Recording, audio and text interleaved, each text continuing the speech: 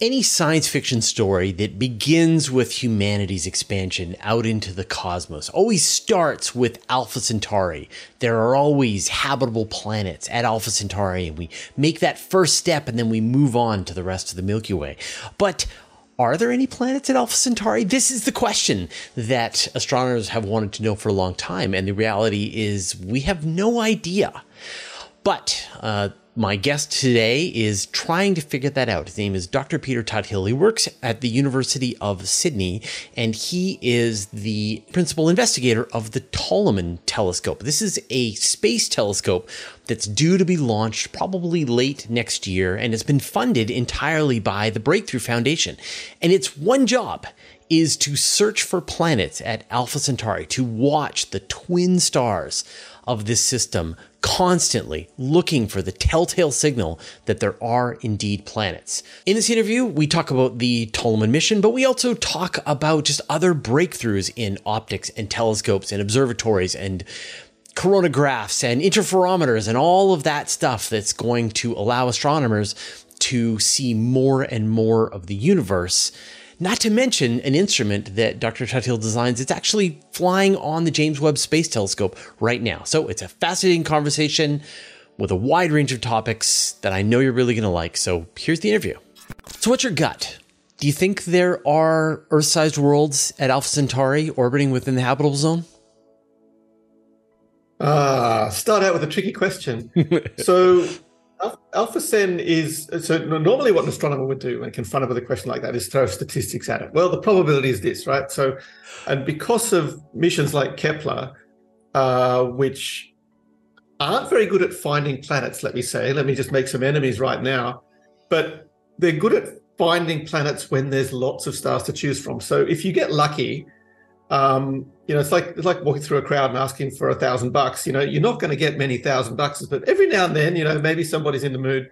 So that's the way Kepler works. It sort of, if you get lucky, and lucky being 1% or way less than 1% in a lot of cases, you find a harvest of planets, and you can play the crowd. There's lots of stars up there, so this is an easy game to play for planets for missions like Kepler.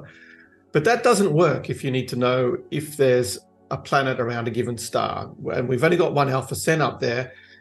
But using data from places like Kepler, we can boil down the statistics and say, okay, what's the chance of a star like this with a chemistry like that having a planet within this mass range and this orbit range? And those numbers, miraculously to me, because I'm now old enough to remember an age when we didn't know anything about any planets outside the solar system. Miraculously, we can actually populate those kind of arguments with actually some data now. We know what the answers are. But the wild card with Alpha Cen is the binary star. So binaries kind of mess you up because there are limited regions of stability around a binary. Some planets will get thrown out by the mutual gravity of these two massive stars sort of railing around. So the planetary incidence in binary stars is a whole new kettle of fish, and people don't know those answers. But there are a few things we do know. And one of those things is that the Alpha Cen system itself has two habitable zones, one around Alpha Cen A and one around Alpha Cen B. I'm not counting Proxima here as the third component of the system, just the Alpha Cen AB system. And those two habitable zones are both stable. So if there's a planet in those Goldilocks zones around A or B, then it won't get thrown out by the binary. But you can step back and say, but could it have formed there? And that's where astronomers will all break down into warring camps, because nobody knows exactly how to make planets. So nobody knows quite what the planet incidence is in Alpha Cen. But I think we've got a better than even chance that there's an Earth mass world around at least one of the stars, and I got a gut feel. If my gut is, that's where you led the question. I think there's planets there. Well, we've got 3 here in the habitable zone.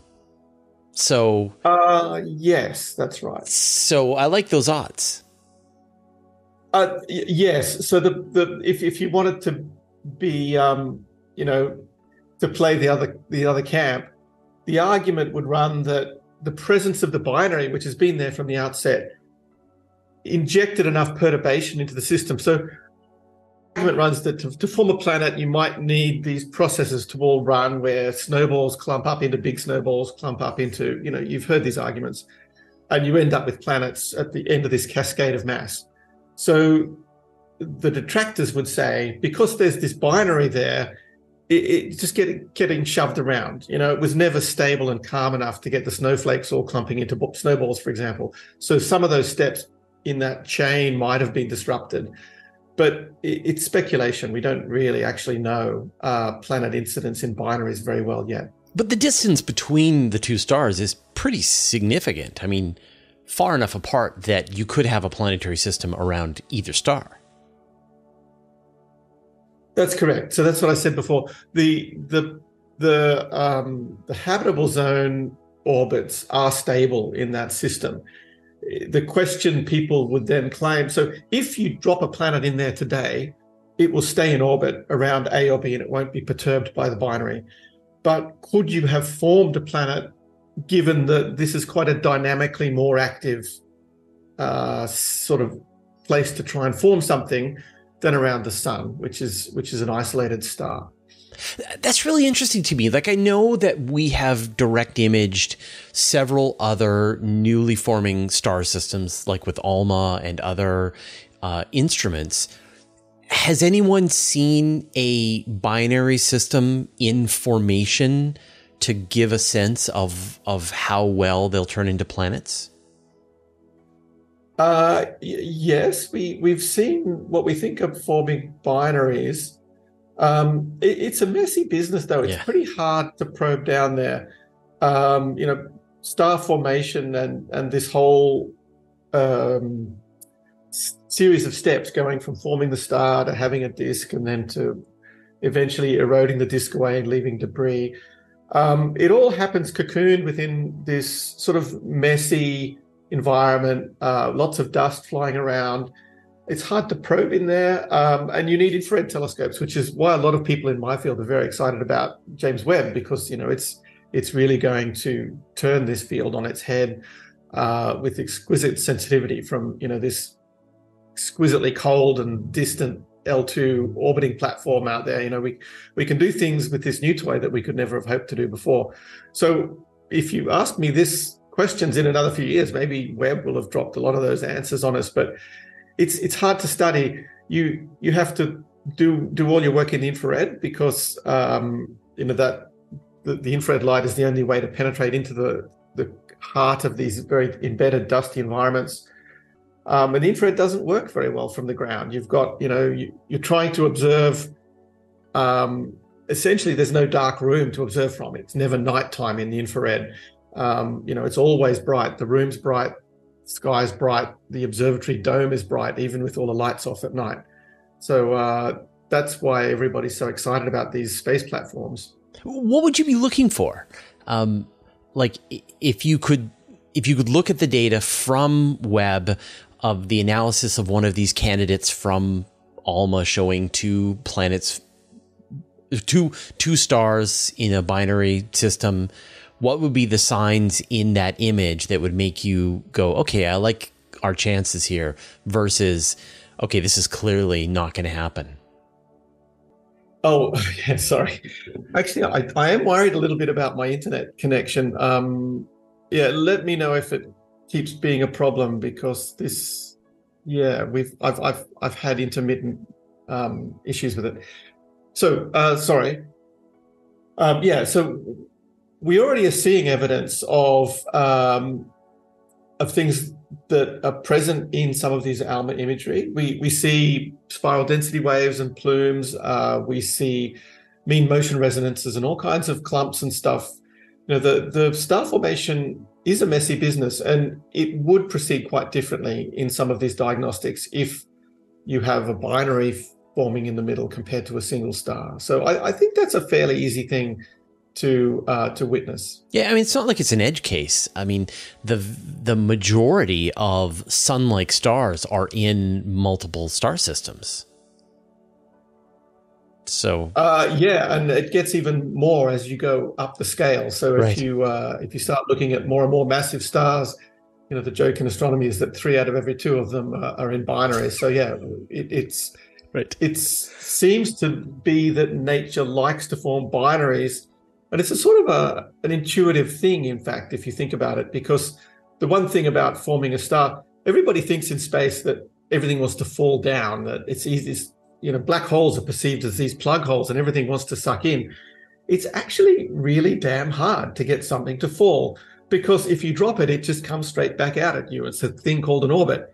And the real problem with forming things is dropping them down and having them stay down the hole, because all they'll do is they'll swing by in a perfectly Keplerian way and come right back and smack you in the face. So the trick to forming anything, stars, planets, is ridding the system of this this angular momentum, essentially. And a binary gives you a really lovely way to do that, because you can just dump all of this orbital angular momentum into the binary star itself. And you don't have to somehow invent a mechanism to propagate that angular momentum back out into a cloud or a jet or something that shoots it off. So it's a neat way for nature to form objects, and particularly at the high end of the mass scale, this seems to be almost a necessity. So let's talk about your plan to figure out if there are indeed planets at Alpha Centauri. Let's talk about the TOLIMAN telescope. What is it? So TOLIMAN has an unusual history. I mean, it's been a really fun ride for me as a scientist. Typically the way science proceeds is you get together with some colleagues, you have some ideas, you write vast reams of documentation for proposals to get the resources to do what you want to do. But this one came completely out of the blue in almost in a thunderbolt.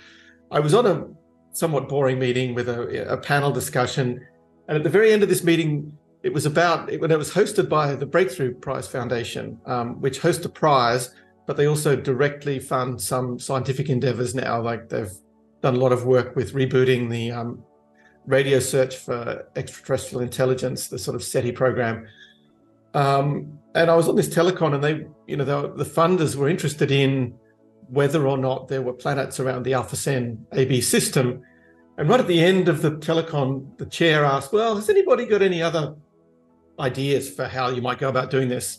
And there was a pause. I almost didn't say anything. And if I'd not said anything, it would have, the moment would have gone. And I said, well, I actually got this kind of half-baked thought at the back of my head. And that ended up sort of pulling me into this funny rabbit hole of the breakthrough, funded science by way of, entrepreneurs, which isn't something that I'd encountered before. And the way things are done, it was all very different. So I wrote a white paper supporting my initial kind of, random idea that came to me. And I was down selected to be one of the 2 missions that Breakthrough funded to answer this question: is there a planet in the Alpha Centauri AB system? And it's an embarrassing question as an astronomer, because this is the nearest, one of the brightest stars in the sky, and astronomers literally have no idea if there's a planet there. That goes back to my earlier point about the Kepler mission. Yes, you can find a planet if you get lucky, but if you didn't get lucky that time, you've got no idea if there's a planet there. And we didn't get lucky with Alpha Centauri, we know that. So the question is, there isn't really a workable technology to even do that. We know there's no transits.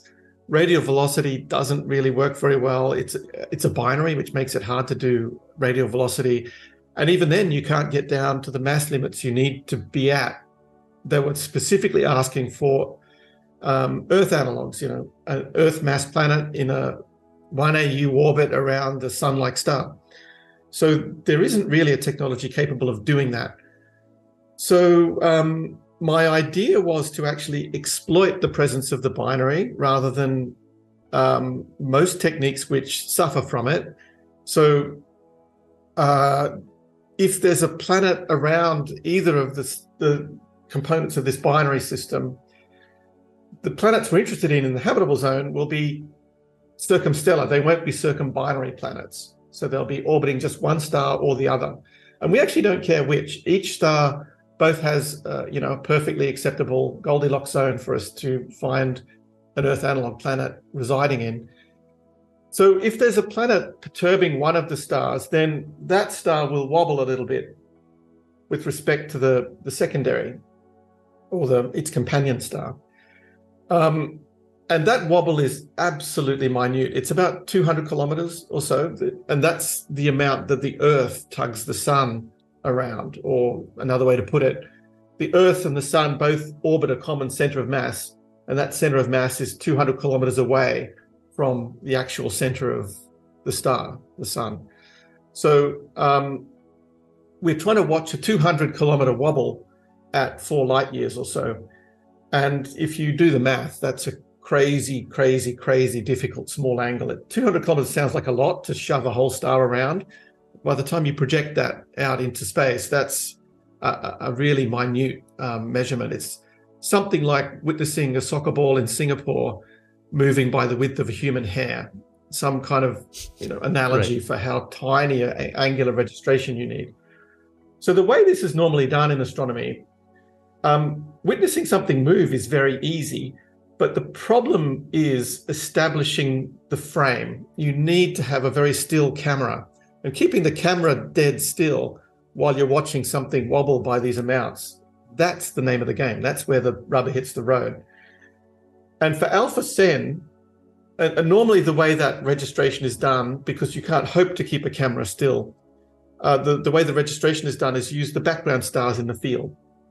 And you watch your star wobbling against the background field stars. That's all well and good, but background field stars tend to be very, very faint. And Alpha Cen is very, very, very bright.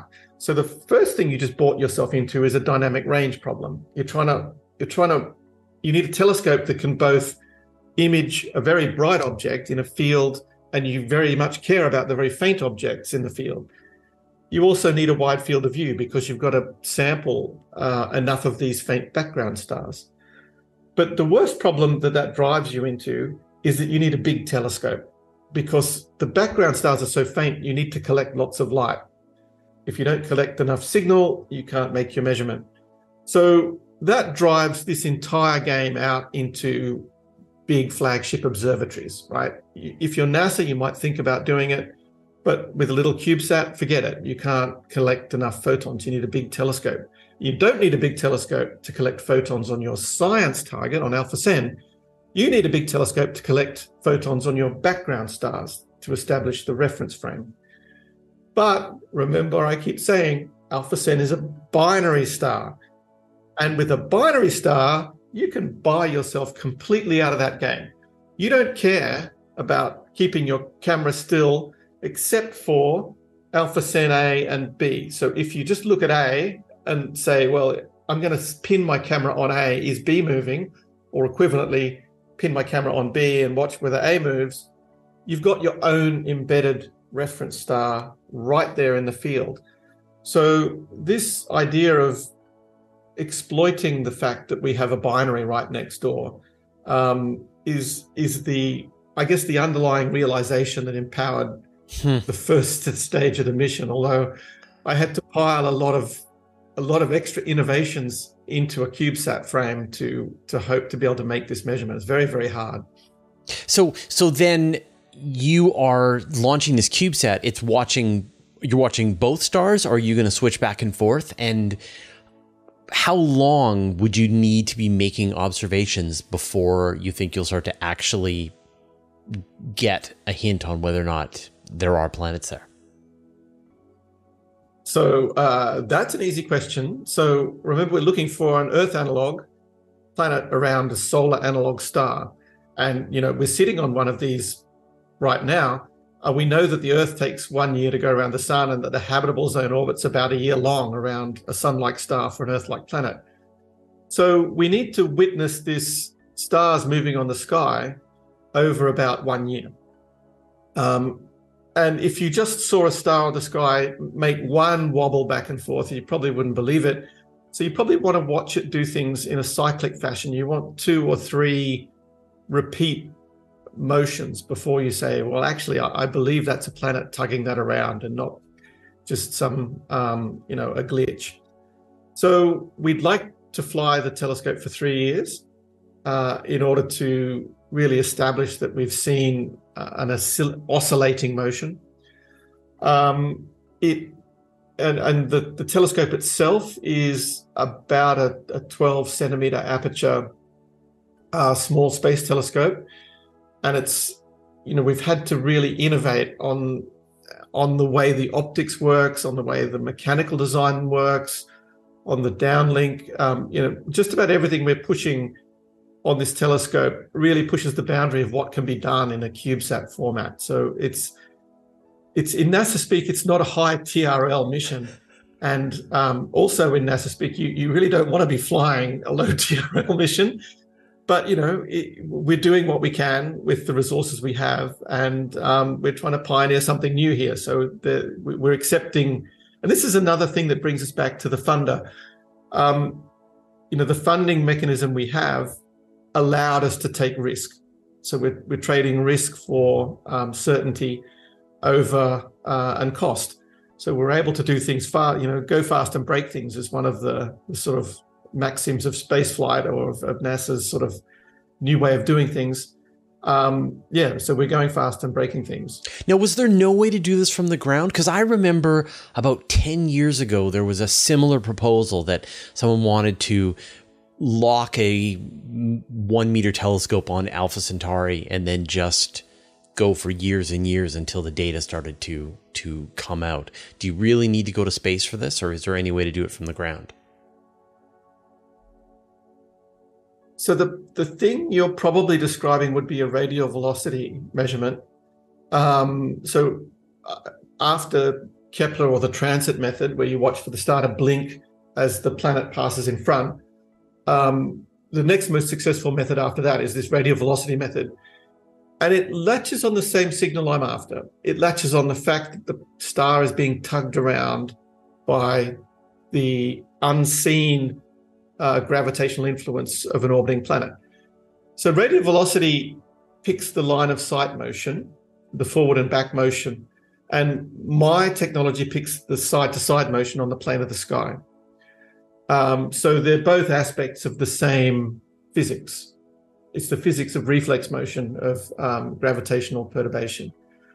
So if you were to conduct a ground-based campaign, probably the thing you would try first would be this idea to watch for the radial velocity, the forward and back component of as the star gets tugged around. And you can do that with a high precision spectrograph. So you watch for the spectral lines to subtly shift towards you and away from you, blue shifted, red shifted, as the star gets tugged around by its orbiting planet. So in principle, one can do this. In practice, the thing that rules that out for this case is that Breakthrough was specifically interested in an Earth mass, Earth analog planet. Those techniques, the radial velocity technique, gets better and better and more able to make detections according as the planet gets more massive. So it's easy to find Jupiters or Neptunes, and those have already been studied and ruled out in this system. And it's easy to find planets that are close to the host star, because that tugs the host star around in a rapid and fast, it's both a larger amplitude and a larger amplitude of velocity, and it's a faster motion so that you get more cycles of it in your data stream. So both those two things conspire to make the fact that it's overwhelmingly easier to find a hot Jupiter than it is to find planets in further out orbits or planets with lower mass. So we're looking for a planet compared to the heartland of radial velocity sensitivity. Our planet is a long way out and it's very, very low mass. So it's got a cross on both those counts. So it would constitute a very, very, very hard target indeed for radial velocity. It's not to say it could never be done, but in order to arrive at the signal to noise that you would need to compensate for lots of noise processes which is being attempted now, but is not. It's certainly not easy. But I think about the methods of finding planets. I mean, as you've mentioned, we've got the transit method, we've got the radial velocity method, Gaia and missions like that give us the astrometry method. But I can't think of anybody who has proposed watching the side-to-side motion of a star. Has this ever? Oh, it's actually just. Oh, I mean, is this is this a common method? Gaia is doing this. Yeah, no. Well, it will be. So Gaia is this sort of billion-dollar class space mission from Europe, ESA. They are doing the same. They're latching onto the same signal that I'm latching onto. Yeah. So why wouldn't you just do it with Gaia? They've got a billion-dollar space mission. So Gaia, I mean, this kind of is one of the things that highlights my challenge. Gaia gets down to about 20 microarc seconds in its final end of mission precision. In order to see an Earth mass planet in orbit around the Alpha Centauri system, you need about 1 microarc second precision. So it's a factor of 20 better than Gaia, approximately. So you're saying that Gaia isn't good enough? Is that argue. That's what you're saying? Sorry. Gaia's not good enough. Yeah, Gaia's not. It doesn't have a low enough error budget to witness an Earth mass planet. People might argue that with better and better data analytics, they might push that 20 microarc seconds down further, down to 10 or something. It's a long way down to 1 or 2, which is where you need to be for an Alpha Centauri. Another problem people have with bright stars like Alpha Centauri is that most missions like Gaia will saturate on bright stars, so they can't study them anyway. This is something I often encounter. So telescopes like Webb and Hubble, they're fantastic for a huge amount of astronomy, but if you're interested in nearby stars, often you can't even look at them because they'll just blow your sensor right out the back of your telescope. They saturate instantly. So that's another problem for missions like Kepler and Gaia. Bright stars are hard. Right. The downside of having a star system that's just so close. So then, like, let's say everything is successful. After a year, you have this one candidate signal. 2 years, you've got a repeat. But it's probably messier than that. I mean, you've probably got all of these different planets in the system, and they're all interacting with the star. Do you foresee any problem untangling all the different signals to get the planets that you're looking for? The longer the data series we get, the easier. It's basically like a harmonic analysis. It's, if you have a recording of a piece of music, as long as you have a significant enough stretch of the waveform, you can pull out different harmonics, different tones in that recording. And this is in fact already the way they do it. This is the way that the radial velocity people find multiple planets all around the same star. They find one wiggle and then they subtract that wiggle off, and then they see that the residuals look like got another wiggle in it. And then they subtract that second wiggle off, and that's planet A and planet B, and they put them, into different bins. So as long as we have a reasonable data set spanning, say, 3 years, we should be able to more or less scrape the habitable zone around both stars. The habitable zone around Alpha Centauri A is because it's a little brighter than our sun. That habitable zone extends a little further out, and so you might want a longer than a 1 year orbit to be studied there. Alpha Centauri B is a little smaller than, and in fact, Alpha Centauri B is called TOLIMAN, which is where the name of the mission comes from.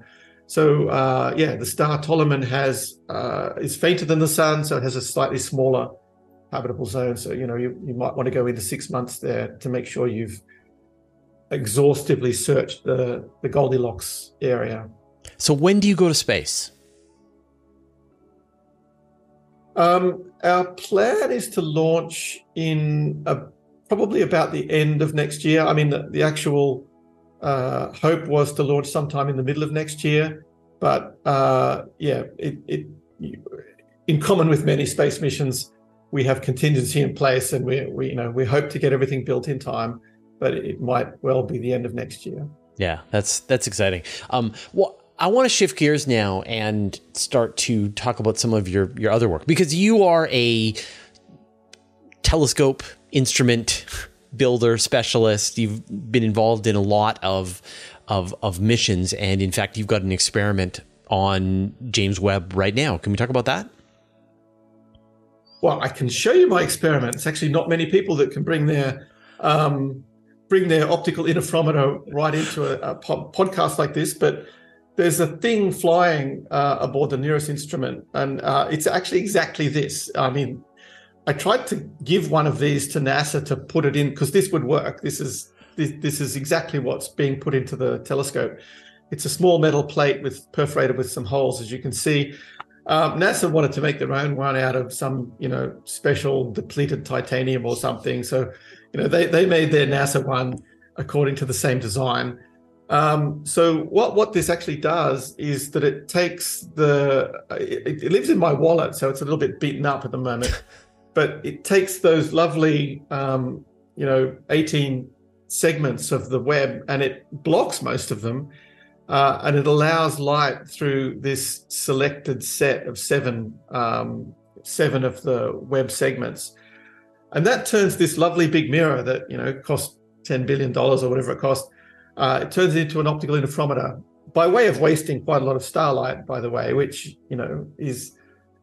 takes some convincing for the committees to allow you to do this. But it turns out that when you make a simpler pupil, when you make a simpler telescope, and in some sense it looks more complicated because it's got all these little holes in it, but it's sort of limited the amount of information passed by the primary mirror to this select set. And that select set of segments that then propagates through to the sensor, each pair of segments gives you what are called interference fringes. And so you get a pattern crossed by many different interference fringes from each pair of apertures that is in the pupil now, each of those 7 that are allowed to pass. And we can analyze those fringe patterns with really exquisite precision. And we're still writing the codes to do this right now, but what that allows you to do is to make a smaller number of measurements than you could have made with the whole mirror, but you can make those few measurements with exquisite signal to noise. So because you get this very, very high signals to noise on a more limited array of information, that's quite useful for doing very high precision astronomy.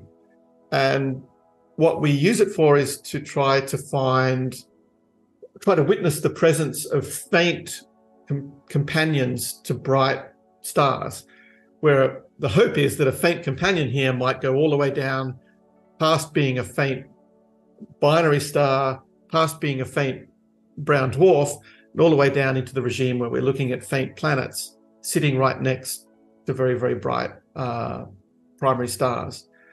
My data hasn't come down just yet. I'm still waiting. I have a program that should deliver me data within another few months. But there has been quite a bit of data taken with this. It's called the AMI, aperture masking interferometer mode, flying aboard the nearest instrument on Webb. And people are starting to get really excited about the potential for doing new science with this. It's the most capable interferometer ever flown into space. So just as a demonstrator and, on its own, apart from the science that it'll do, it's probably taking astronomy, and particularly space astronomy, down a road it needs to go down one day anyway. I mean, if we want ultimately to study the phenomena in the universe, we are witnessing those phenomena on a stage so remote that we can't hope to build a telescope big enough just to make an image. And this has already happened on the ground. We no longer try to make one big telescope. Well, we do make big telescopes, but if we want very, very fine detail in an image, we don't make one big telescope anymore. We make an array of smaller telescopes and we link them together. This is a technology that's long established in the radio, and it's rapidly becoming very, very effective in the optical. There are many ground-based optical interferometers now doing amazing work. And it has to happen eventually up in space. We are not going to be flying single telescopes one day. We'll be flying constellations of linked apertures that we then form interferometer arrays up there. Well, so it's a nice pathfinder for those visionary future facilities. People always ask me, when are we going to fly an interferometer in space? And I talk about the terrestrial planet finder and other missions that were canceled because they were just too complicated. And you're telling me that it's already been done, that in fact, Webb is also an interferometer just by blocking a bunch of its mirrors. You're demonstrating that capability, which I think is pretty funny. That's right. It is the most capable space interferometer yet flown, and as you can see, it didn't take a very, very large investment of technology to add this to one of the instruments. In fact, one could argue the first optical interferometer flown in space was aboard the Hubble, because the Hubble had a thing called the fine guidance sensor, which used two small apertures that spanned the primary mirror, and it could form interference fringes across a single baseline. And people did, even though its primary purpose was for fine pointing of the observatory, the fine guidance sensor, people used this facility for science as well. So there are science papers out there that have exploited space interferometer formed by the fine guidance sensor aboard the Hubble Space Telescope. So you could say it's the second. It'll get really exciting, in my opinion, when we're able to combine this interferometer technology with the technology that's now becoming explored more and more, which is that of free flyers. So what you really want is to be able to maneuver and position to very, very high precision an array of telescopes, all flying in space and all pointing to a common target. And these free flyers are also something that many people are now working on. So that's the dream, and this is a small step on that path. What do you think it's going to take? I mean, the US, they just went through their decadal survey and dialed down the capability of the LUVOIR telescope, mashed it together with the HabEx telescope, and sort of are going through this process of imagining what comes next. But from the field of astronomers, especially the people who are looking for those exoplanets in the habitable zone, what do you think is a feasible, efficient, I mean, like the way your brain clearly works is that you look for hacks to get the job done. What do you think is the kind of instrument that would give us sort of best bang for the buck to find that Earth 2.0?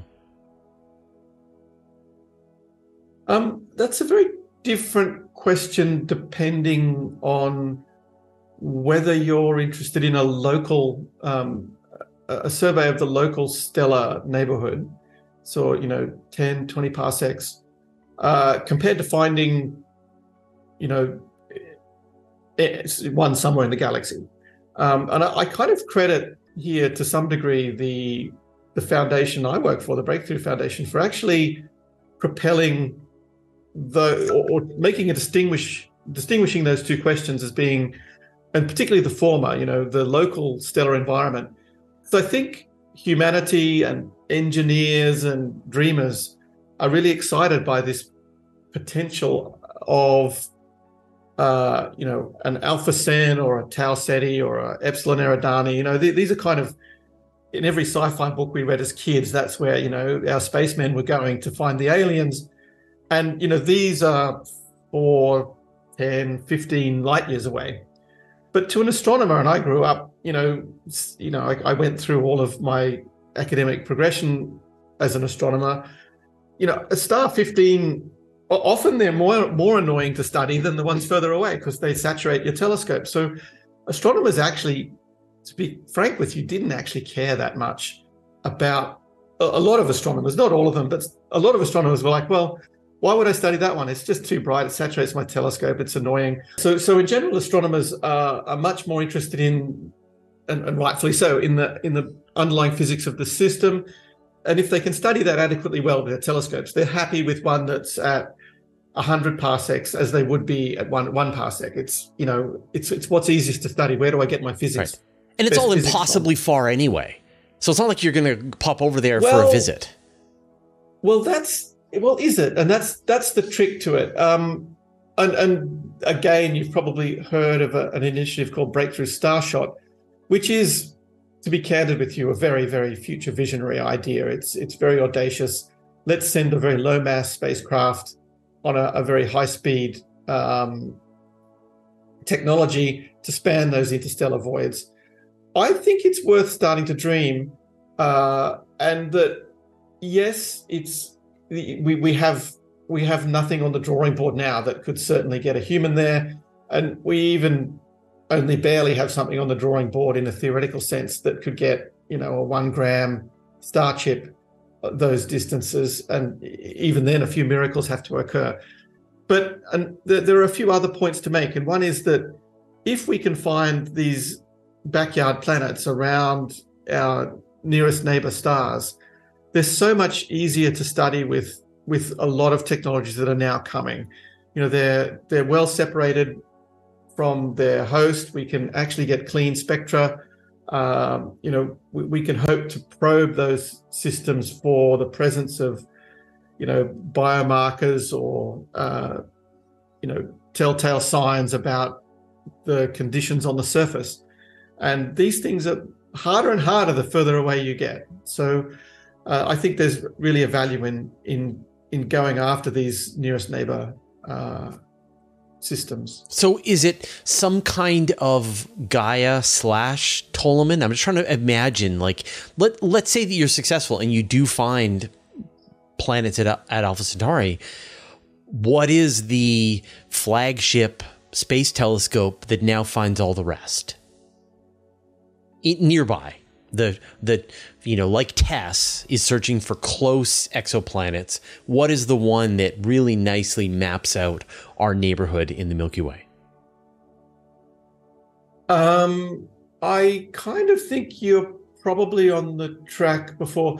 I mean, a lot of the people I work with addressing this question are talking about technologies such as star shades and coronagraphs in space. So for these things, you probably don't need, and in fact, you asked whether you could compete from the ground. The rising technology that may compete from the ground and is already beginning to do so are these long baseline interferometers.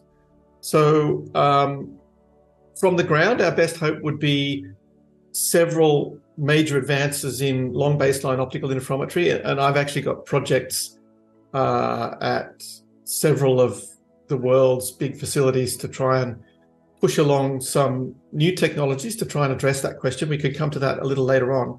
So can it be done from the ground is still something of an open question. It's much, much harder because you have to look through this turbulent atmosphere, and that causes everything to dance and shimmer. And just when you were almost able to sit on top of these minutely precise measurements you could do from space, you've then got this whole new class of turbulence and error to try and pull out of the data. But that doesn't mean it can't be done. So one point I would say is it doesn't always have to be space.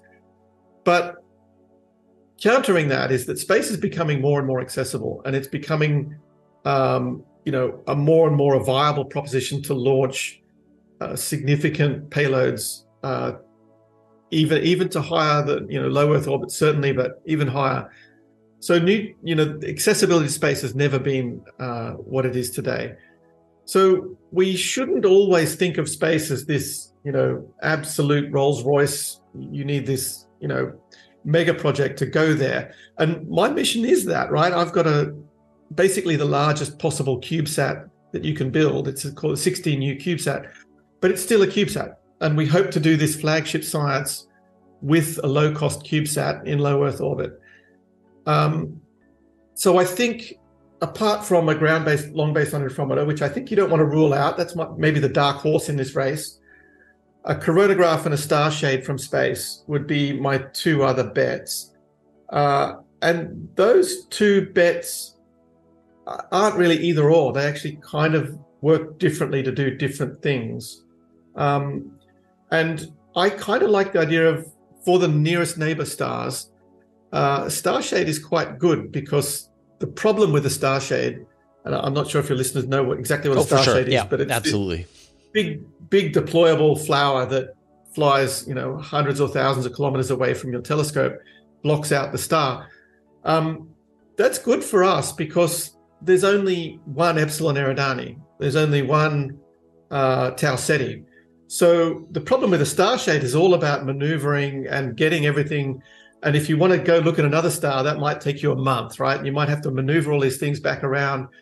So if you want to look at one star at a time over a long duration, and those one targets are very high value, you're not doing a survey here, you want to know about Tau Ceti, then I think, this is actually a really useful thing to try. Well, and but back to the ground-based telescopes, I mean, these ideas of partnering up a starshade with a ground-based telescope to go after one target, is a pretty interesting way to go about this. I mean, Dr. Mather's, that's his goal. So there's a lot of people who are sort of thinking about this idea. Like if the starshade can be, if it's the same kind of technology as Breakthrough Starshot, a lightweight solar sail that blocks the light of a star, and you don't have to and you just pick one star that you're trying to observe. Maybe that's the path you go, is launching these star shades for the 10 stars that you're interested in, as opposed to something that can go with your space telescope.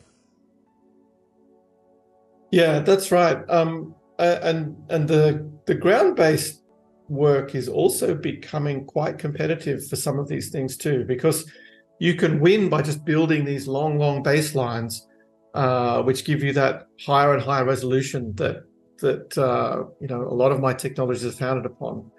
And if there are ways to do it from the ground, that does become really attractive too. So it's going to be an exciting future. There's so many rising technologies, and I think nobody really knows the answer about which are the ones that will really deliver on this promise.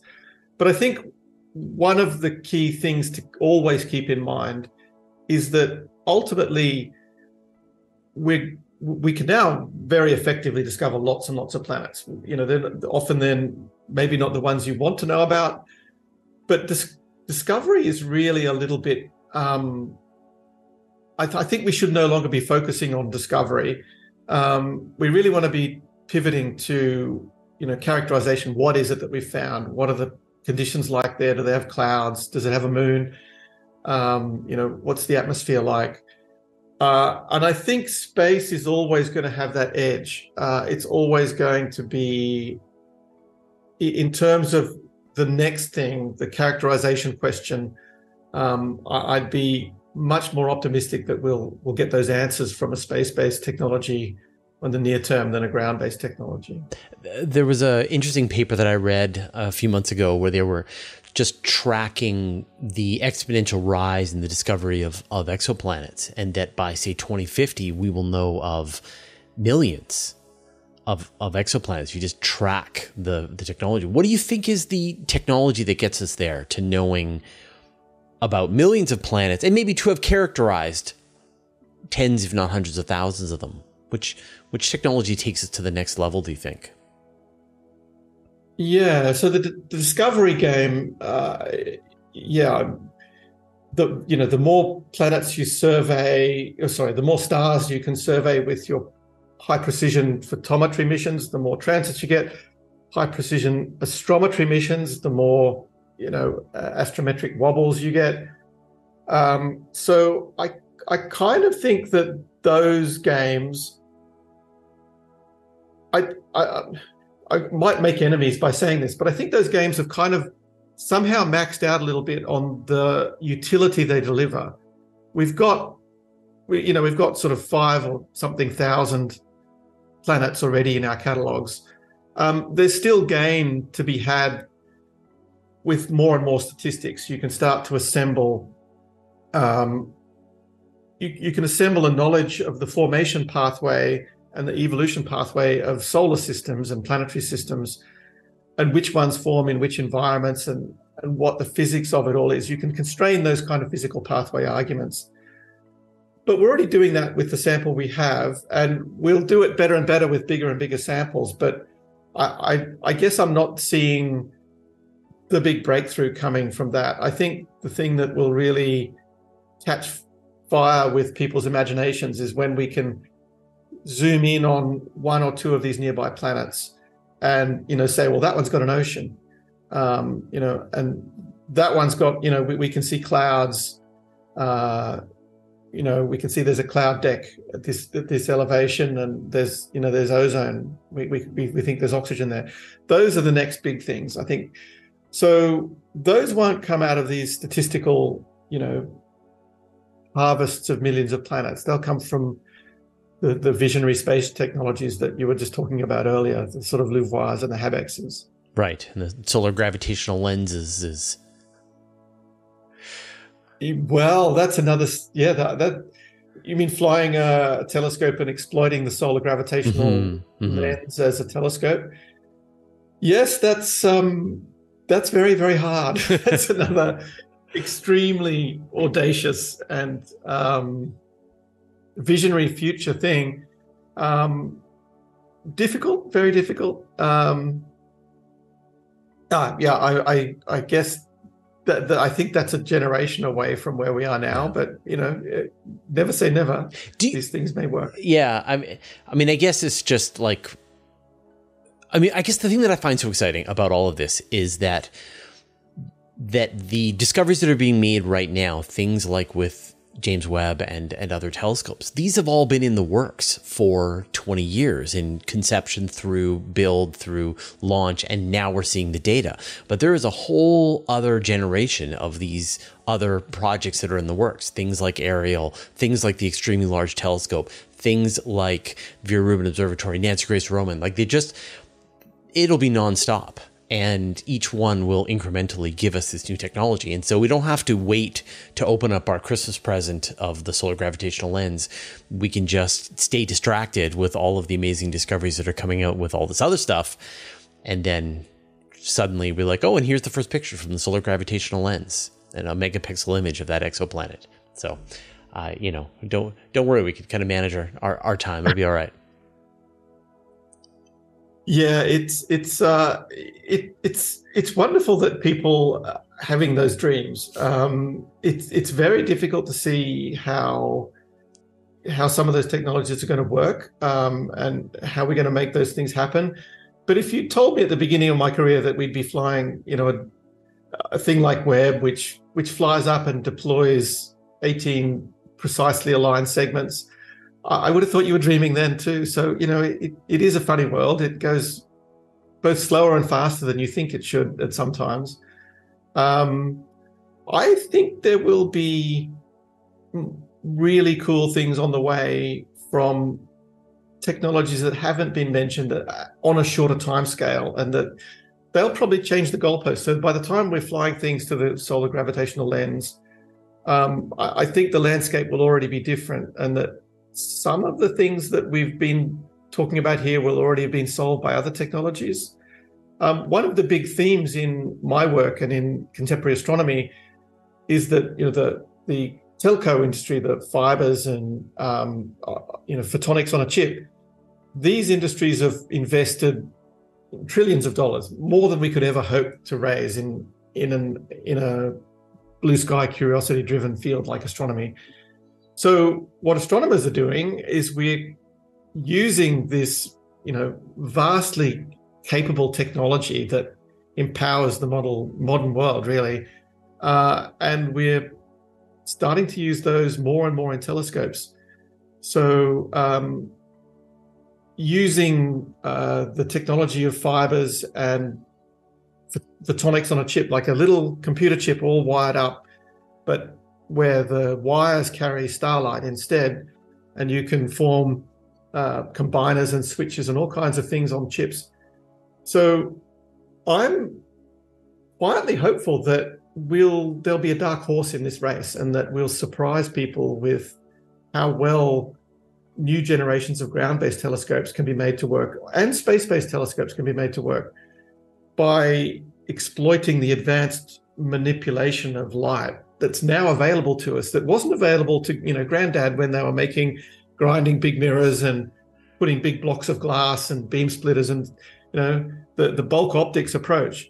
You can reformulate an entire spectrograph now into something, the size, the size of this. You can just make a high resolution spectrograph that would take a room. You can formulate that down into these tiny form factors now, and that allows you to fly them. You could never hope to fly an instrument that would live on a modern 8-meter telescope, let alone an ELT. They're literally the size of a tennis court, a spectrograph on the ELT. So being able to lightweight and miniaturize these without sacrificing performance, and while also in many ways gaining performance you can't even accomplish with bulk optics. So I think there's room for surprises in the pipe for people watching this space, watching what astronomers are doing with technology to answer the big questions. Well, I mean, what does that look like? I guess just one last question, which is, you're sort of dancing around it, but I mean, is it a fleet of small telescopes operating as an interferometer using these photonic chips to gather the light and process the spectroscopic data? What do you think that sort of future optimized version looks like, and what do you think that gets us? Yeah, so last time we kind of brushed around a question similar to this. I think it depends a little bit whether you're asking about the nearest stars. So the interferometers are probably more essential as you go further and further out. So it turns out that a planet around Alpha Centauri A is going to be about an arc second separated from the star itself. So for the very nearest few stars, I don't think you start to flying these free-flying constellations of telescopes is not so essential. You can do pretty well already with a single large aperture because the star and the planet are well separated on the sky, and you don't need this very, very long baseline in order to resolve it. If you want to start to resolve detail and really visionary future, you might want to resolve detail on the surface of a planet. Then the game changes still again, and then you turn around, you need really visionary future free-flying constellations of telescopes. So I think the next steps, if we're interested in the easiest planets out to say 10 parsecs or something, I think those next steps will be taken by coronagraphs and by star shades. And we'll get pretty good spectroscopic characterization, and we'll be able to, probe for habitable zone Earth mass planets with those kind of technologies. But there'll always be a frontier out there where that frontier will always require us to build these free flyers, but just how long it'll take us to get to that frontier, I don't know. And the separated telescope model where you put them all apart on the ground is already competitive. Yeah. And that's another dark horse, I think, that's going to be in this race. Right. Well, it's a fascinating future, and it really sounds like a lot of this stuff is going to happen a lot faster than we think. When you do find planets around Alpha Centauri, will you let us know? Oh, for sure. Yeah.